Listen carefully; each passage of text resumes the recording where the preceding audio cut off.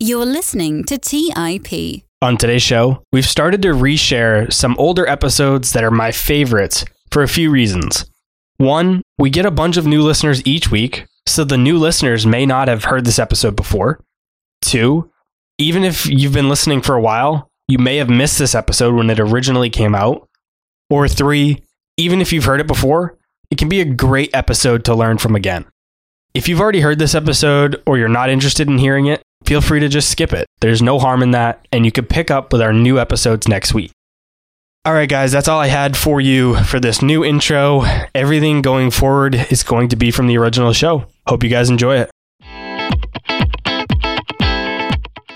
On today's episode, I sit down to chat with Joe Brown. Joe is the founder of Heresy Financial and has over 130,000 YouTube subscribers. Joe provides excellent financial content related to a wide range of financial topics. During our conversation, Joe and I chat about what inflation is and why it exists in our modern day economy, who the winners and losers are in an inflationary system, what the primary driver is of the high inflation we've seen over the past year, how investors can best protect themselves against inflation, whether stocks are a good inflation hedge or not, the unintended consequences of price controls in an economy, and much, much more. Joe is extremely knowledgeable when it comes to inflation, and I think you will find a ton of value learning from him. All right, now without further delay, let's dive right into this week's episode with Joe Brown. You're listening to Millennial Investing by the Investors Podcast Network, where your hosts, Robert Leonard and Clay Fink, interview successful entrepreneurs, business leaders, and investors to help educate and inspire the millennial generation.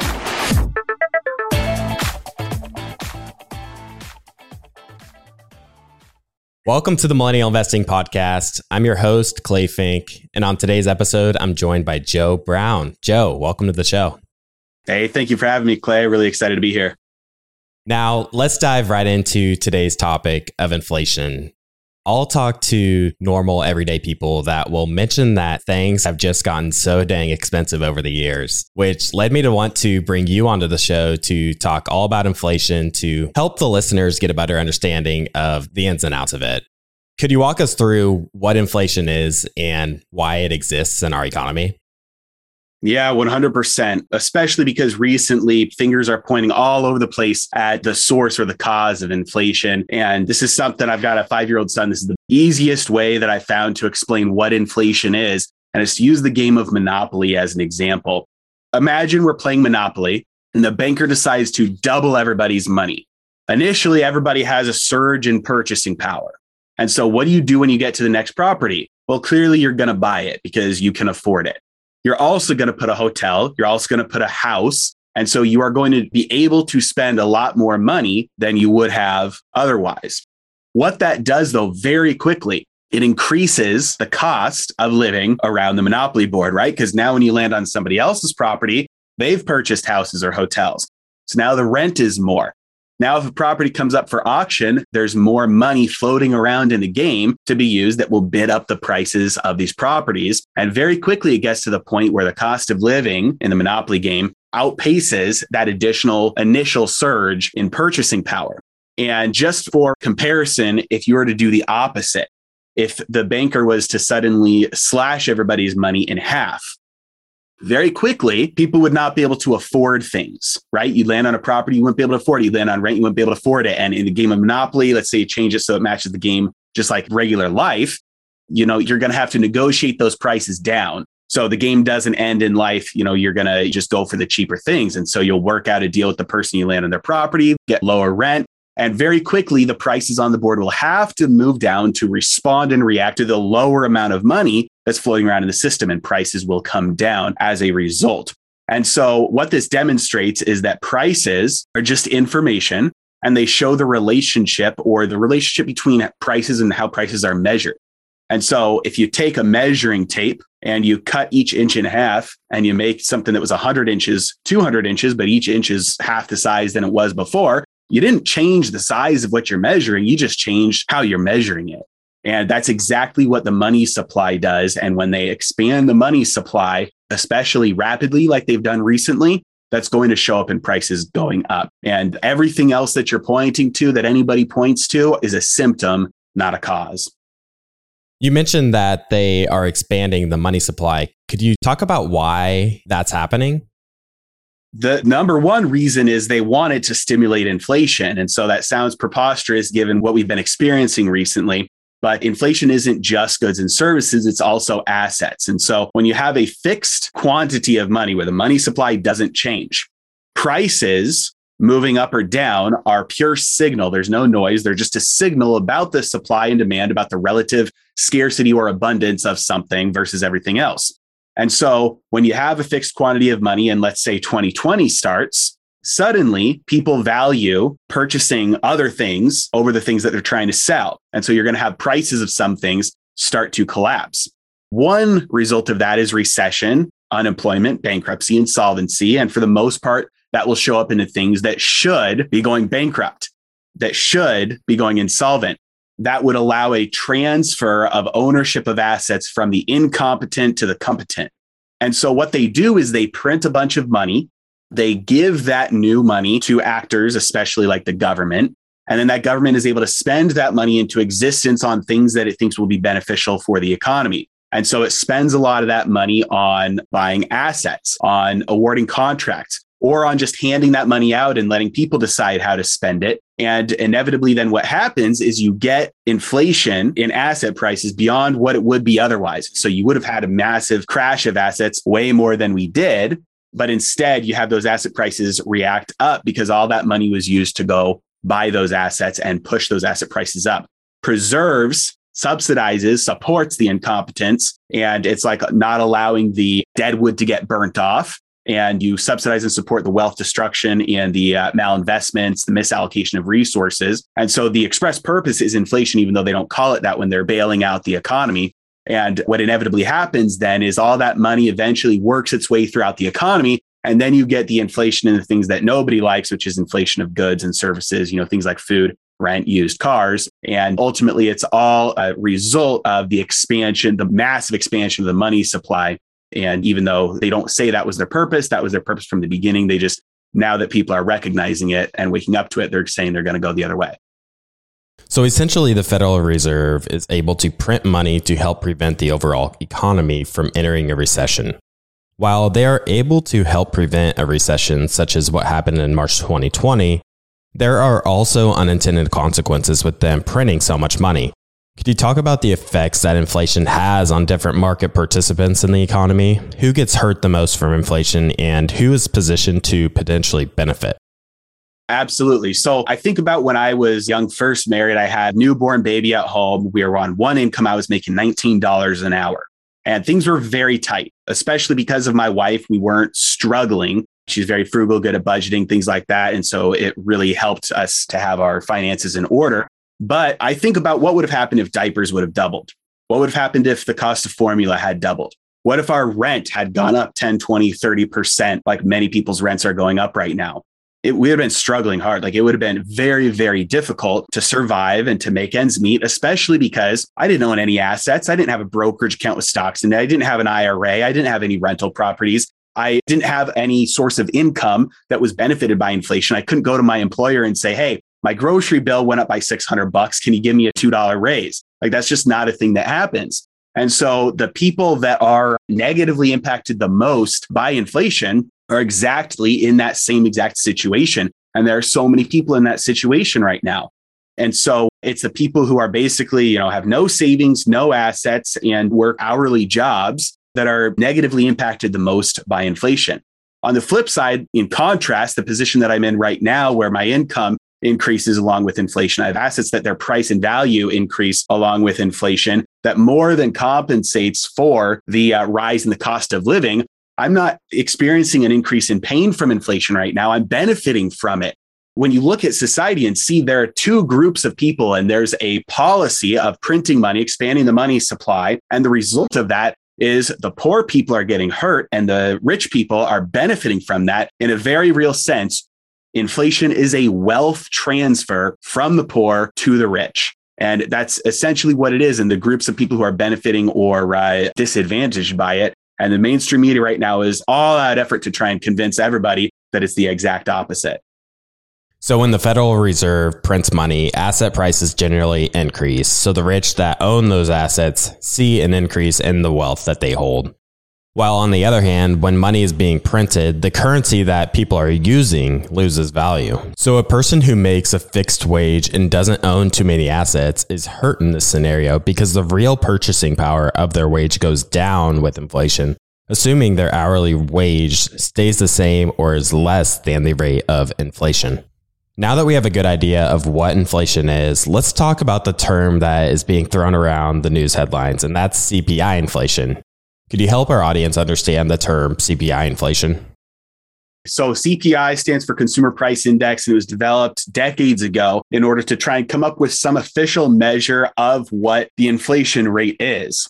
The problem is that you can look at this from an incompetence standpoint or a malevolent standpoint. I don't really care. The results are the same. The index has been changed over time to try and more accurately measure what inflation really is. So we have 7% inflation. That's the newest number from December of 2020 through December of 2021. The CPI rose by 7%. The problem is there are a lot of adjustments that are made to how this is measured that many people think that is severely understating what real inflation is. So a couple of these, one of them is called hedonics. Hedonics tries to measure quality changes. I get a new iPhone every year, and every year the chip gets a lot more powerful, right? Well, the cost of my iPhone increases pretty much every year. And so what's happening is that the iPhone is showing up in inflation as a price decrease because it's trying to account for the fact the chip in the iPhone gets more powerful. In reality, the iPhone's costing me more, right? And it's not just computers, it's things like clothes and washers and dryers and refrigerators and stupid stuff like that you have in the index. It's measuring, it's trying to take into account better quality, when in reality, things are still costing people more.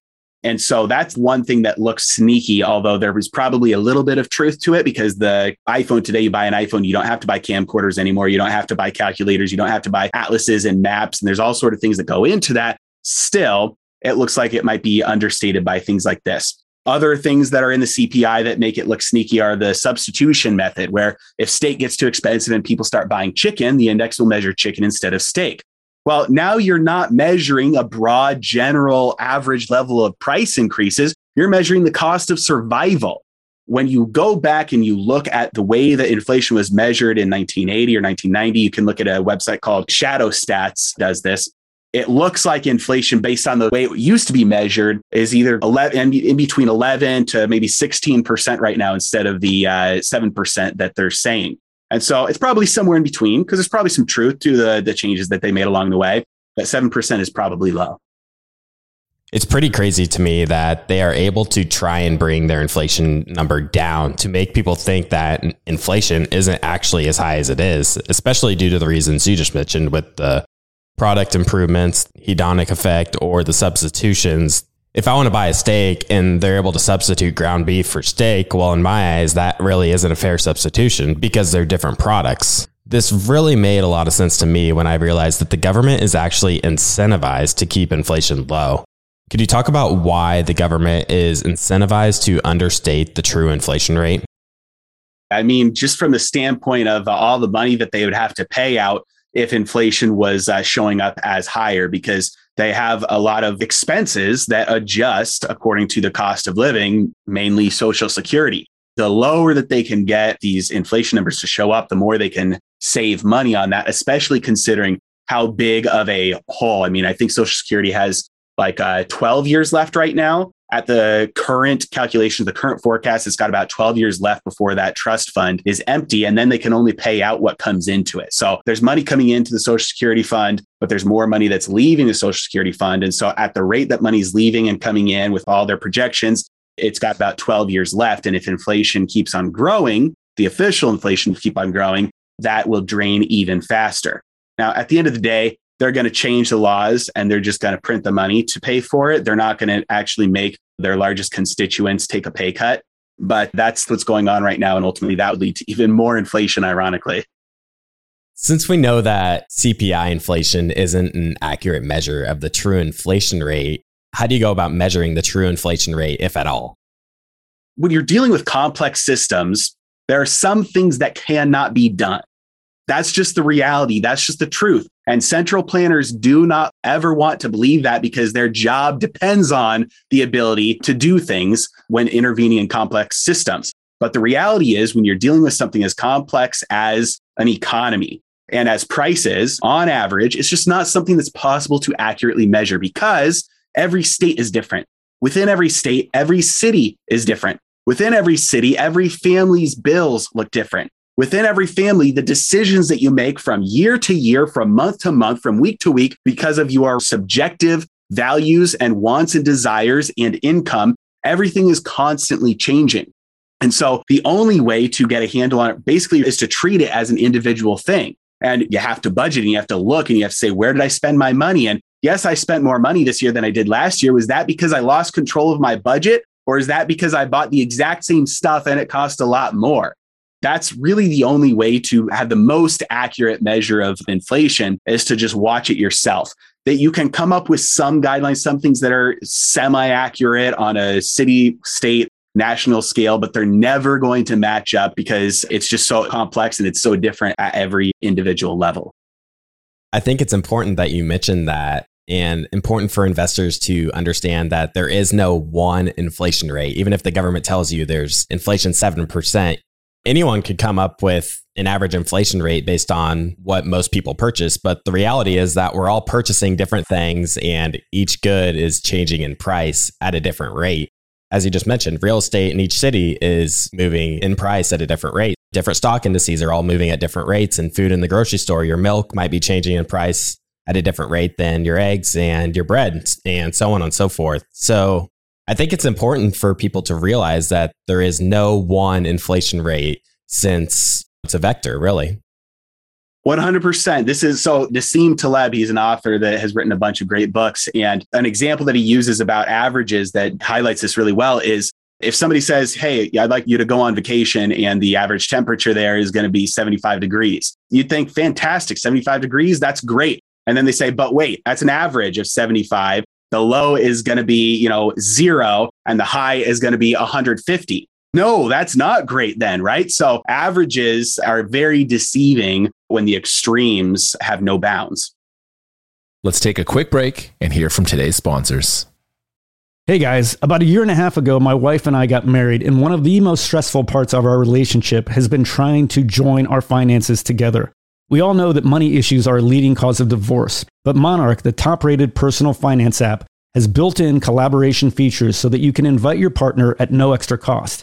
Together, you can see all your finances, collaborate on your budget, and get insights on your cash flow and recurring transactions. It's the easiest way to manage your household finances. Unlike other personal finance apps that we tried, Monarch's simple, intuitive design makes it so easy to set up, customize, and use.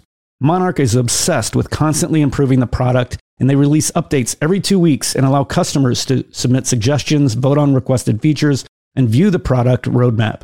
Most importantly, they never sell your data to third parties or show you ads. After trying out Monarch for myself, my wife and I understand why it's a top-rated personal finance app. And right now, listeners on this show will get an extended 30-day free trial when you go to monarchmoney.com/MI. That's monarchmoney.com/MI for your extended 30-day free trial. Go to monarchmoney.com/MI for an extended 30-day free trial. Hey guys, have you ever wondered if there's an AI tool like ChatGPT specifically built for the stock market? A tool that not only does the research and analysis for you, but also allows for dynamic discussions? Well, wonder no more. Meet Meka, your AI-powered stock research assistant, now enhanced with real-time stock data.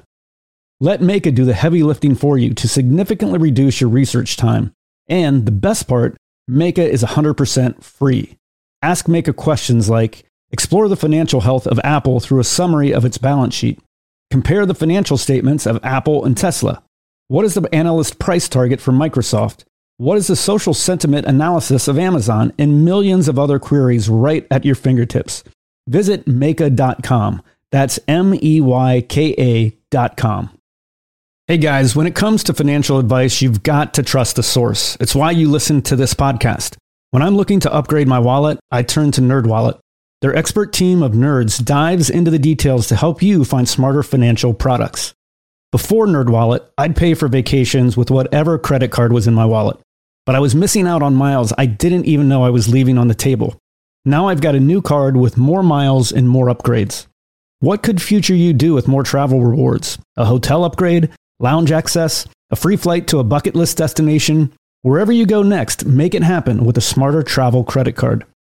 Don't wait to make smart financial decisions. Compare and find smarter credit cards, savings accounts, and much more today at nerdwallet.com. NerdWallet, finance smarter. Check out nerdwallet.com and start making smarter financial decisions. As with all cards, credit is subject to lender approval and terms apply. All right, back to the show. You've mentioned the expansion of the money supply leading to inflation, but people are really talking about all these other factors such as supply chains and labor shortages. What do you think are the biggest drivers of inflation today? Pretty much everything that people are pointing their fingers at are source or the cause of inflation are symptoms, not causes. So the way that this works out in general is that first, you had a giant expansion of the money supply, right? So the money supply is 40% larger today, measured by M2, 40% larger today than it was pre-2020. So you have a massive surge in the supply of money. What happens after that is that money gets pushed out into people's bank accounts, into people's hands. All that money gets spent. We didn't see a corresponding and sustained increase in savings. We didn't see debt, a corresponding amount of debt fall. Debt is at all-time highs right now, actually, corporate and government debt. What happened was all that money was spent. So there's a surge in demand that came out of nowhere without any corresponding increase in supply to match. And so you have the same amount of stuff in existence, and then suddenly everybody goes on a buying splurge. What happened to toilet paper when everybody went to go buy toilet paper far more than they ever had? There was a shortage. It was gone, right? And so when everybody took all this new money and went out and bought everything, there are shortages. There wasn't a preceding increase in the production of stuff to match the coming demand. Now, on top of that, you have additional problems that are not from the money printer. They are, there were lockdowns, especially on jobs that were essential to getting stuff sent out around the world. Those jobs became a lot harder because of new regulations and made people quit, because money printer has something to do with that, because a lot of people had the cushion to quit their jobs that were especially painful jobs that didn't have the increased pay because they got the additional influx of purchasing power from some of this inflation. And so it gave them the cushion to quit. So all these things compound on each other to make the supply chains and the shortages worse. Ultimately, though, none of it would have ever started without that massive expansion of the money supply. It's pretty funny that anyone that's in the public eye points to the supply chain issues and labor shortages for the inflation issues, but don't ever mention the fact that the M2 money supply increased by 40%. Just crazy stuff to think about. And it makes sense when money is added to the system, the supply side is going to be strained because of the increased demand. So it's the central bank that has the authority to print money. What exactly can they do with the dollars that they print to try and support the financial system? That's a great question, because it's not as if the trillions of dollars that they created all just went into people's bank accounts, right? A very small amount of it, at least initially, did. So what are they doing with all of this money that they're creating out of thin air? Well, central banks all around the world have different rules. So I'll talk about the Federal Reserve here. For years, the only thing that they were able to do for decades, they could buy government debt. And for anybody who's not aware, what that means is that they're basically loaning the federal government money to spend. Now, they have to do it indirectly. They can't do it directly, but their end result is the same. The Federal Reserve is printing money to loan to the government. After the great financial crisis, instead of just treasuries, government debt, they were also able to start buying mortgage-backed securities in order to take all of those bad assets off of the balance sheets banks. And so those are the two things that they are legally allowed to buy. When they buy an asset, they give money to somebody in exchange for that asset that increases the money supply, and that money then is able to be spent on other things. And so if they buy a treasury from a bank, then that bank is able to take those new dollars and turn around and do something else with it. Usually that's loan it to the government again, create a new treasury, and then they turn back around and sell it to the Fed. All of the money that the Federal Reserve is printing and using to buy assets, that money then it goes and gets spent on other things. Well, in 2020, they needed to buy more things than just mortgage-backed securities and treasuries. They weren't allowed to. They're not legally allowed to. So they had the Treasury Department set up special accounts called special purpose vehicles. And inside these special purpose vehicles, the Treasury purchased things like corporate debt, like ETFs that hold corporate bonds. And some of them were high yield bonds, which are junk bonds from companies that should be paying a very high interest rate on their debt because they're garbage. And the Federal Reserve funded all of this. So they didn't hold it on their own balance sheet. They were holding them at the special purpose vehicles held at the Treasury, which is basically like a 19-year-old who is not old enough to buy alcohol, has a 21-year-old buddy, gives his own money to his 21-year-old buddy and says, hey, go buy some alcohol for me. And he does. Same thing, same result. It's just getting around the letter of the law. And you're not abiding by the spirit of the law. And so these are all the things that the Federal Reserve does when they print money. They basically buy assets, and that injects money into the economy in exchange for whatever asset was just purchased. I'm curious. I know that the Federal Reserve is a separate entity from the U.S. government. Is there ever a point where the Federal Reserve says that, we're not going to lend to the U.S. government anymore because the debt has just gone too far for them? That's a good question. I think the opposite is more likely. So the Federal Reserve is a quasi-public, quasi-private entity. And so when people say that it's independent politically, what they mean is that they're not controlled by a single party, but they exist at the sole discretion of Congress. The Federal Reserve Act is what allows them to exist and gives them their mandates of stable prices and full employment. And so they operate only under the allowance of Congress. And anytime they step outside their legal boundaries, because they know that Congress will forgive them. They don't ask permission, they ask forgiveness, and everything is okay, like the special purpose vehicles at the Treasury. So let's say they did find religion and they said, okay, we're going to take the short-term consequences of doing the painful option right now that's healthier long-term. That would cause so much economic pain that my guess is that Congress would fold the Federal Reserve fully underneath the Treasury Department and take control, and they would have zero independence left. And they would do the opposite, because when you have an entity that both has the power to make decisions to benefit somebody and they have extreme incentives one way and against another, they're likely, and most times through history, going to take that. And so the government has more debt than they can handle, especially if deflation sets in. The only way to continue this game is to debase the dollar, get more dollars, and use that to service the debt until basically the debt is meaningless. It's not getting paid back. We're just printing money to pay all the bills. If it got to the point where the Federal Reserve said, hey, we're independent, we're going to do the right thing, that would make the federal government insolvent. They would not be able to pay their bills. They would default on their national debt, and they would not be able to tax near enough. You would have many problems. And so the federal government would have the power to just say, nope, you're not going to do that. We're going to fold you under the Treasury, and we're going to take over the printer, and we're just going to monetize our own debt. We're going to print the money. So that's what I think is more likely. And that's what you see throughout history when you get to this point of debt to GDP, this point of inflation, this point of problems financially. You tend to see a full nationalization of the banking system underneath central bank gets folded into the federal government. You have a merging there of monetary and fiscal policy. So I anticipate that at some point that will happen. Very interesting. Now that we know what inflation is, let's talk about what investors can do to protect themselves from inflation. What asset classes should investors look to or avoid when wanting to protect themselves from inflation?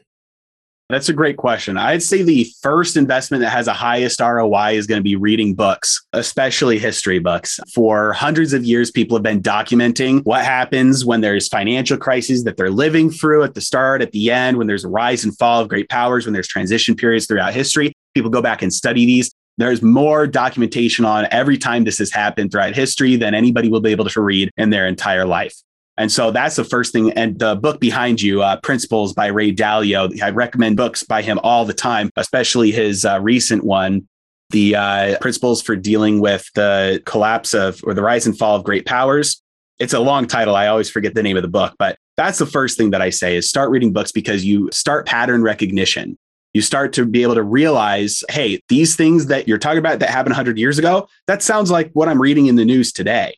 And so that sets in. And one thing that you notice is that when you have periods of time where the debt is unmanageably high and you start to have a monetization of the debt and you start to have inflation take over, things like gold, things like silver, things like real estate, things like land, things like real assets, real estate, mining stocks, energy, commodities, all typically do very well. And then things like owning cash, especially the cash that is being debased, and things like owning debt and fixed income instruments do extremely poorly. And so you start to notice trends like that. And then I'd say increasingly today, Bitcoin might fall into that category extremely well. It's still very new, but Bitcoin might fall into that category very well. Now that you bring up gold and silver, I'm curious, why do you believe that these two assets haven't performed as well as maybe some might have anticipated in this era of high monetary expansion? Yeah, absolutely. It's kind of funny to me because they haven't performed nearly as badly as many people think they have. So gold and silver, they anticipate the results of monetary policy. So if you look at where gold was at the end of 2019 through the top of its peak in August of 2020, it ran up 40%. And since then, from the end of 2019 to now, it's up about 25%. And so what you saw was that initial run where it went up 40%, it was anticipating the inflation that had not happened yet as a result of the massive increase in the money supply. After that run up, when it hit the top of that bubble in August of 2020, what were the fears then at that point? Everybody was talking about the possibility that the Fed would taper, that they'd start tightening, that at some point they're going to raise interest rates. So gold and silver then at that point have to start pricing in the fear of deflation, because now they're saying we've already run up, but now we're pricing in the fear that tapering will start, that tightening, that interest rates will rise. And so what are they going to do? They're going to fall. Well, right during that time, that's when the inflation actually starts to take off. So you see other commodities really respond, because other commodities just respond to what prices are. So you're going to see a real time corresponding to inflation. But gold and silver already had their run up. They anticipated that inflation, and now they're anticipating the deflation. Well, fast forward to November of 2021, just 2 months ago, gold bottomed. What day did it bottom on? It bottomed on the day that the Federal Reserve started the taper. And then briefly, a couple weeks later on December 13th, I think, it briefly for like a couple hours dipped below that bottom and closed higher when the Federal Reserve announced they were accelerating the taper. And gold bottomed and has been moving up since then in anticipation of this taper is going to end and they're going to have to reverse course. And so it's anticipating the future inflation, the future monetary policy. It's already priced in the deflation, the price is coming down as a result of the taper. So gold and silver are highly anticipatory. And this isn't just something that's happening right now. This happened before. Gold hit the bubble in 2011 on fears of massive inflation. And then fears of Fed tightening started to set in and gold entered a bear market. And when did gold bottom? 2015, on the day the Federal Reserve actually started to raise interest rates. Now, at that point, it's already priced in. Gold only went up from there. Once the Federal Reserve kept on raising interest rates and tightening, gold continued to make higher and higher highs. And so gold and silver are highly anticipatory, and it looks to me like the bottom is in and they're pricing in the next round of QE. One thing I can't help but ask is what your thoughts are on a so-called run on the bank in relation to gold and silver.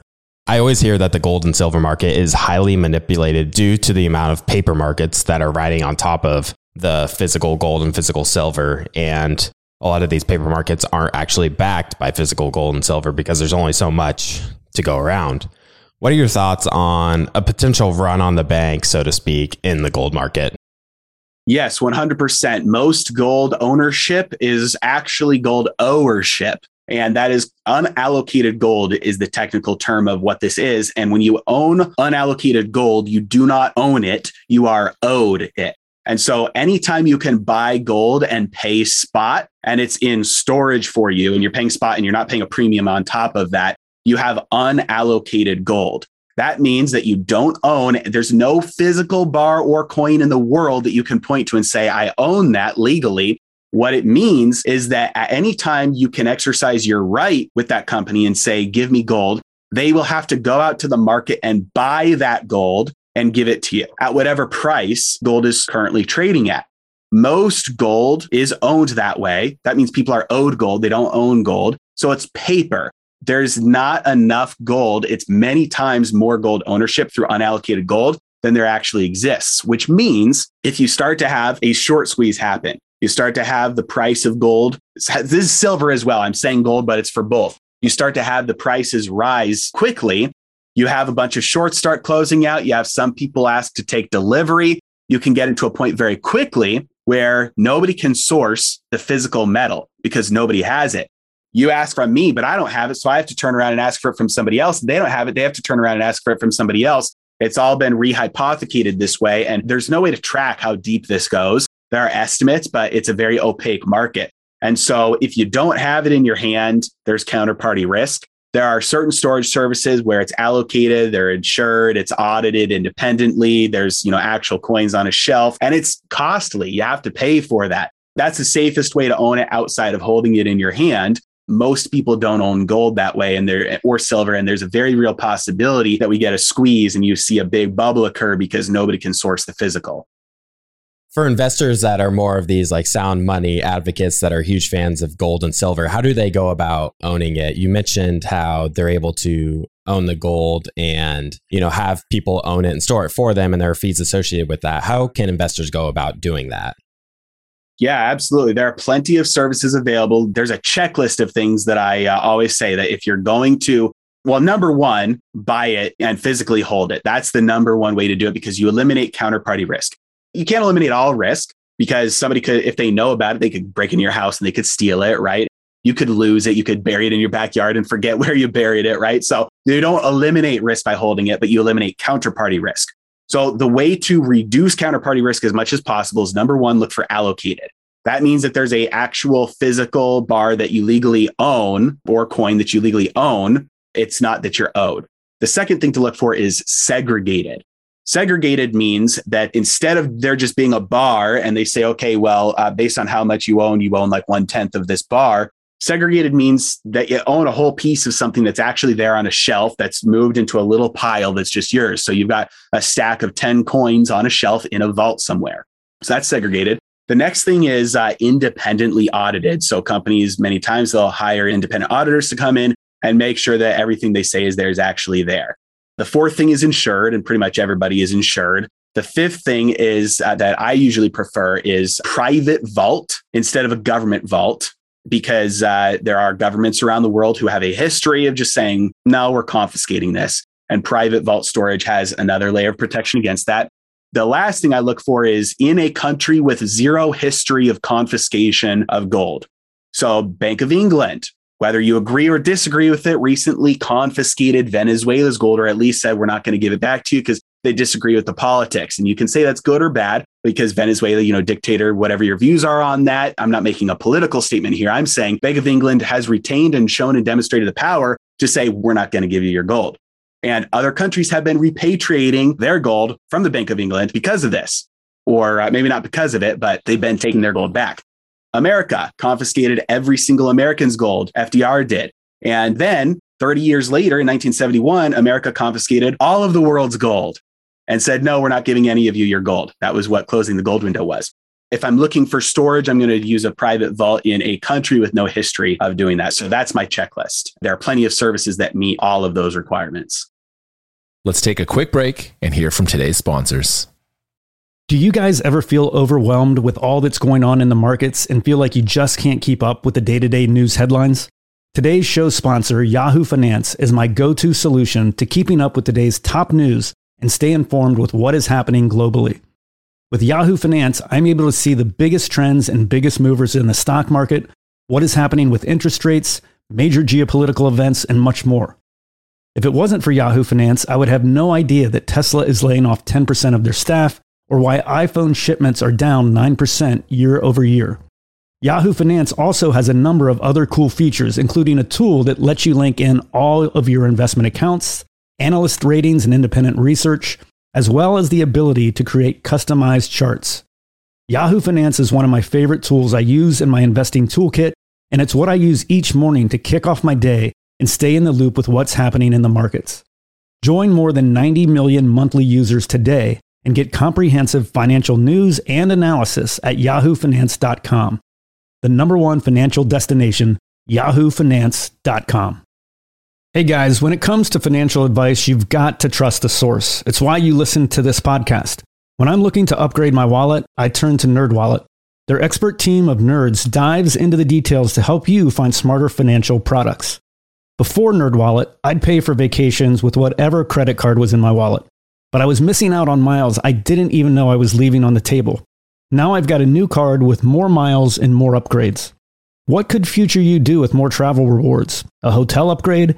Lounge access? A free flight to a bucket list destination?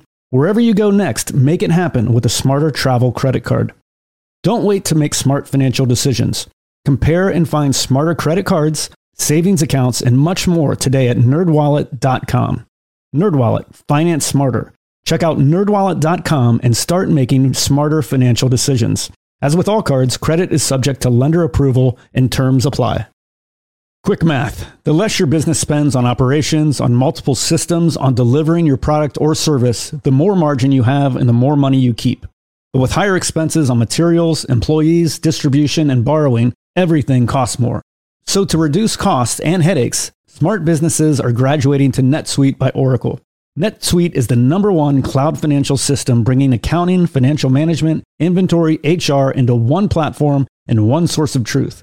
With NetSuite, you reduce IT costs because NetSuite lives in the cloud with no hardware required, accessed from anywhere. You cut the cost of maintaining multiple systems because you've got one unified business management suite. You improve efficiency by bringing all your major business processes into one platform, slashing manual tasks and errors. Over 37,000 companies have already made the move. So do the math. See how you'll profit with NetSuite. Everything seems to be more expensive these days. I've noticed this at my own businesses that I've run. You'd be wise to find proven ways to cut costs and boost performance at the same time. By popular demand, NetSuite has extended its one-of-a-kind flexible financing program for a few more weeks.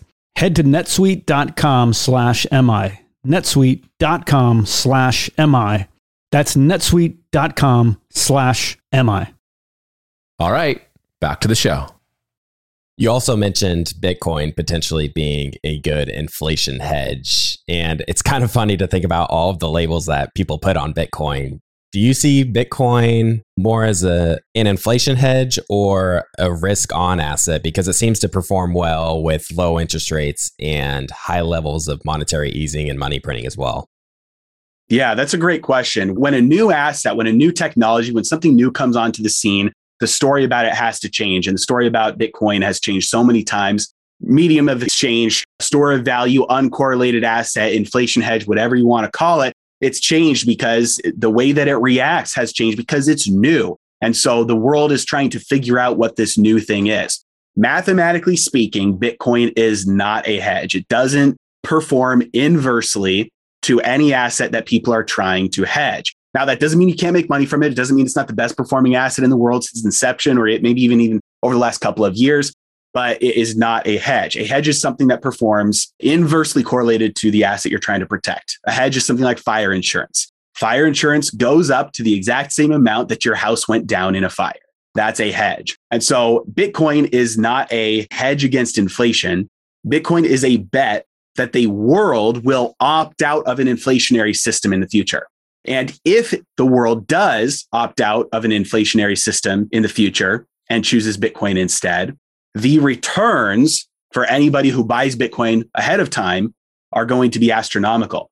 Because for Bitcoin to serve as base money, the market cap must be many times larger than it is right now. And so that makes Bitcoin into a very attractive asymmetric bet for even a portion of a portfolio, so that if it goes down, it can only go to zero, but it can go up many times higher than its current price, current market cap. And so that's the way that I view Bitcoin. It's a bet that the world will opt out of an inflationary monetary system in the future. And if that pays off, it pays off extremely well. That makes sense. I wanted to mention the stock market as well. I think many listeners are very much interested in the stock market, especially listeners of this show, because that's what they know and understand, and it's what's done well for them over the years. Do you believe that owning mostly stocks in a portfolio is a sensible strategy in this environment, or would you rather have some exposure to other asset classes as well?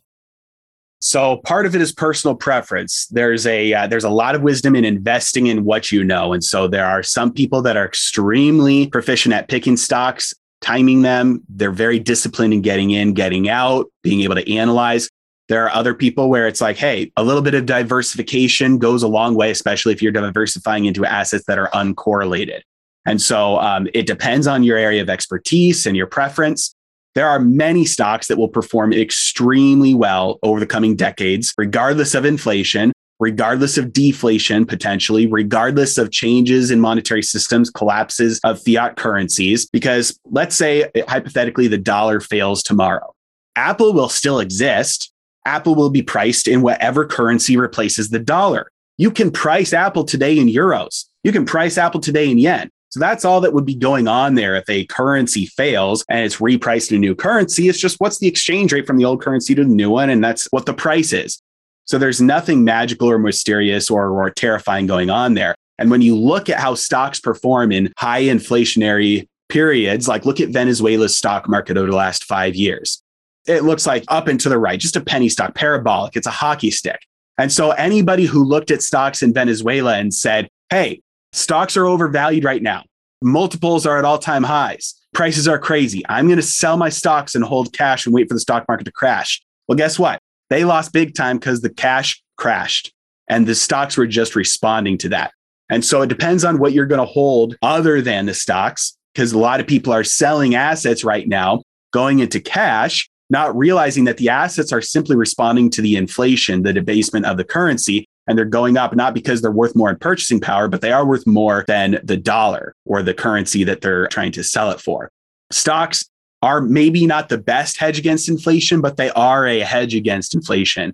And even in a collapse of a currency, the companies stick around. And so if you know how to analyze and pick good companies that will stick around and do well, especially ones that do well during inflation, like miners and commodities and energy and real estate and others, they're going to at least do better than dollars. That makes sense. I'd like to talk about what is potentially next for inflation going forward, which I know might feel like a total shot in the dark for many. What is the Federal Reserve's next move to try and bring inflation down to normal levels, say the 2 to 3% range for CPI? If we look back at history, even just the last 20 years or so, we can see a very repeatable pattern. Economic pain, intervention to soften the blow of the pain, a little bit of a lull, and then a rebound resulting in a larger amount of economic pain than happened last time with a larger amount of intervention, and you repeat the cycle over and over and over again. This is an exponential process. And that's why $1 trillion as a bailout for the financial crisis was preposterous. Nobody could believe that the word trillion was being tossed around. And now that's not $1 trillion. It's not even worth talking about. And so it is a very predictable pattern. And right now, the part we are at in the cycle is where they are trying to back off from the intervention. And so they're very verbal about the fact that they're committed to stopping purchasing their assets, more assets, by March. By the end of March, they want to not be buying any assets anymore, the Fed. They also then want to start raising interest rates after that and potentially even start selling assets. The problem is, this is classic business cycle. This is what happens, the boom bust cycle, the debt booms and busts. When you have growth that is founded, that the foundation is debt caused by easy money, artificially low interest rates, credit expansion. When you start to pull the rug out from underneath that by raising interest rates and contracting the money supply, things crash very quickly and very severely. And so what they are doing is seeing the final stages of this blow off top from all of the monetary expansion. Meanwhile, they're pulling the rug out from underneath it by stopping their asset purchases, maybe selling assets and raising interest rates. That's going to cause bubbles forming underneath, a gap of air, I should say, and it's going to start crashing very quickly. Somebody's going to become insolvent. Somebody is not going to be able to handle this. When that takes place, which I think will happen within the next year, could be wrong. I think it'll happen within the next year, a crash starting from this, they'll have to reverse course. They'll have to start blowing up their balance sheet again. They'll drop interest rates to zero, but they're only going to have maybe 3 interest hikes in, which are 0.25% each time. So they're not going to be able to drop short-term interest rates enough to have any meaningful impact. And remember, every time they intervene, they have to intervene more than they did before. Otherwise, it does nothing to stop the crash. And so they're going to have to do other things that they've never done before. Outright yield curve control. They're going to have to buy 30-year treasuries enough to keep interest rates low. They're going to have to peg mortgage rates to 2% or 1%. They're going to have to do all sorts of other things, universal basic income, things that they've tested and tried out a little bit and gotten close to. it's all going to come in full force to deal with this next crash, because the seeds that they've sown from the unprecedented intervention are going to cause a crash like we haven't seen before if they let it go. So they're going to step in, and it could potentially be the last time. They say, how far can you kick the can down the road? This might be the one that causes the economy to overdose on stimulus. As you know, there's a lot of talk that the Federal Reserve can't afford to materially raise rates. It makes me look back to the 70s and early 80s, where the 10-year Treasury rose all the way to 15%, which is pretty insane to think about. Is it just the high debt levels that we have today that prevent them from raising rates materially, or what makes this period so much different than that time period? Yeah, and it's not even just the total debt amount in terms of dollars. It's the total debt amount in terms of percent, however you want to measure it compared to anything else. And so whether you're looking at total corporate debt, whether you're looking at debt to GDP, whether you're looking at the total national debt, whether you're looking at the cost of the federal government servicing its debt load as a percent of what it brings in from tax income, we are nowhere near where we were in the 70s. It is not even close. When you look at the fact that the federal funds rate got up to 19% in 79 or 80, we probably couldn't even get the federal funds rate up to 4 or 5% before the government is insolvent. That would be if the average interest rate of government debt got up to like 4 or 5%, it would cost more to service that debt than the government brings in taxes. That's insolvent. Now, far before we get to that point, I think there will be other problems that will cause them to reverse course. But the fact of the matter is we have no capability to fix this through austerity or raising interest rates. The crash is baked into the cake already. I wanted to talk about another potential consequence of high inflation, and might not be in the US, it might potentially be in other developed nations around the world, and that's price controls. This means that the government essentially sets a limit on the prices of goods and services to ensure that people can afford them. Could you talk about the negative effects that this could potentially have? Yeah, 100%. Price controls always make the problem worse. And the reason why is because prices are just information about the relative scarcity of a good or a service compared to everything else that people want. So say, for example, this year, they make half the bread that they made last year. Bread is not something that goes into storage. And so all the bread that is consumed this year is also produced this year. So if half the bread is produced, by necessity, half the bread will be consumed. So information has to be sent out to economic actors about consuming less bread. You can do that a number of ways. You could have a central committee that says, hey, we're going to fairly and in a very just way, we're going to tell everybody who can consume more bread, less bread, the same amount of bread. And there would be no corruption and no bribery. And it would be done in a very fair and equitable way. Now, the other way you could do it is what the free market solution is, which is just prices. Because the reality is prices are information about scarcity. And so when half the bread is produced, prices will respond by going up. And those higher prices are information signals that are sent out to economic actors to consume less bread. And there will be some people that if the price of bread doubles, they'll say, I'm going to consume 0 bread. There will be some people, let's say bakeries, that say, I'm going to consume the same amount of bread because I need it no matter what. It doesn't matter if the price doubles. I'm going to buy the same amount of bread. But overall, the prices will respond accordingly to give economic actors the right information they need without knowing anything about why there's a bread shortage, why there's less bread being produced. You don't have to know anything about that. It's just one simple thing, price, which is your way of measuring how much you want that versus everything else that you might be able to buy.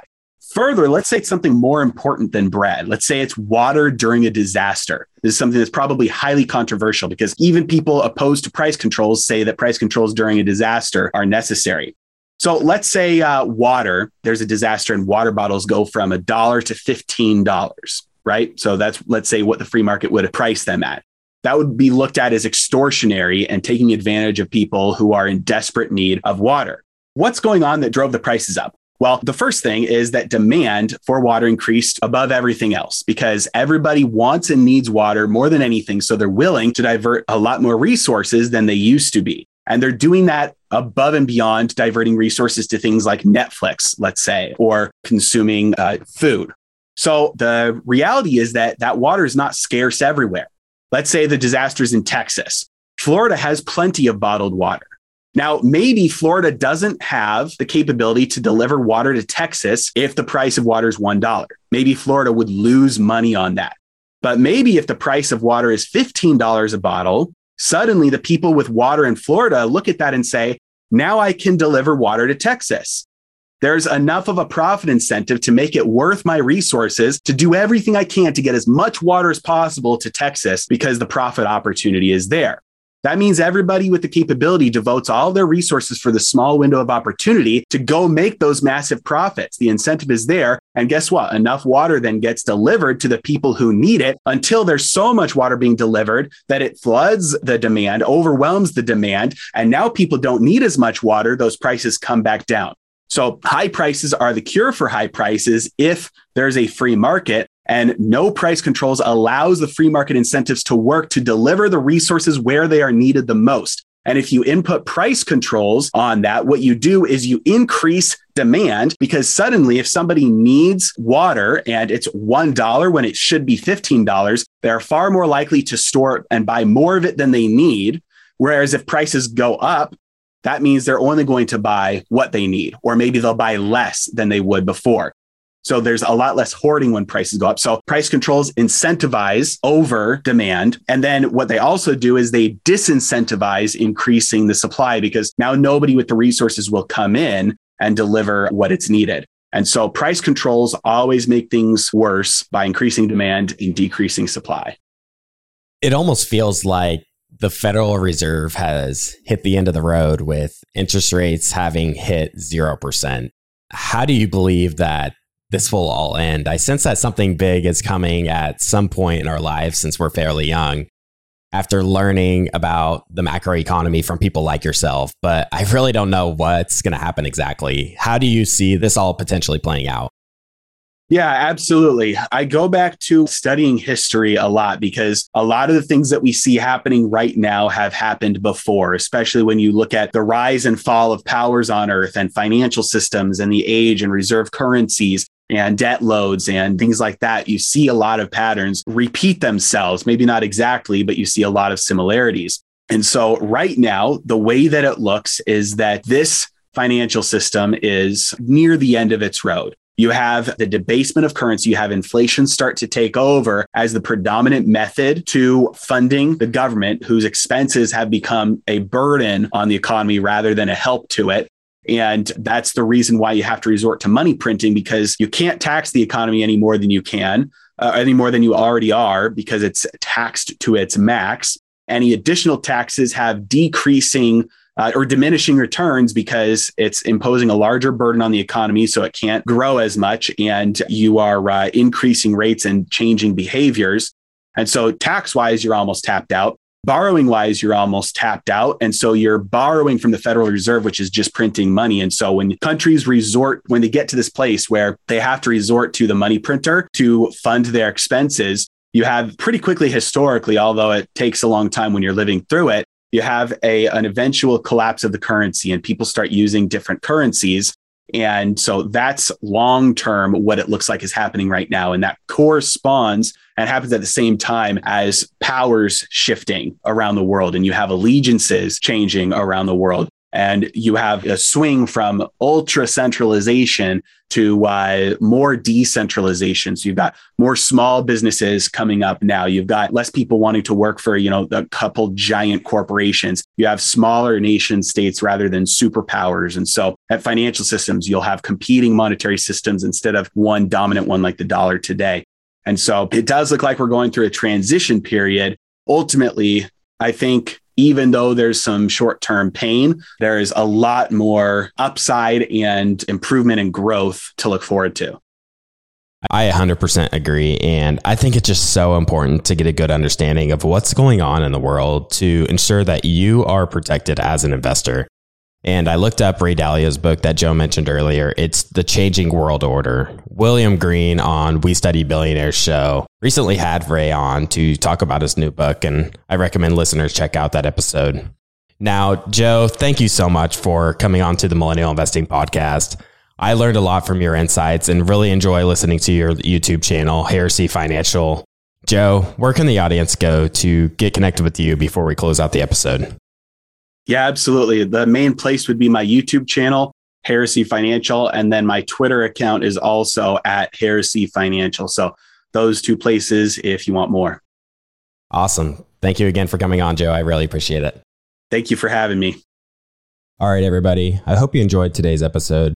Please go ahead and follow us on your favorite podcast app so you can get these episodes delivered automatically. And if you haven't already done so, be sure to check out our website, theinvestorspodcast.com.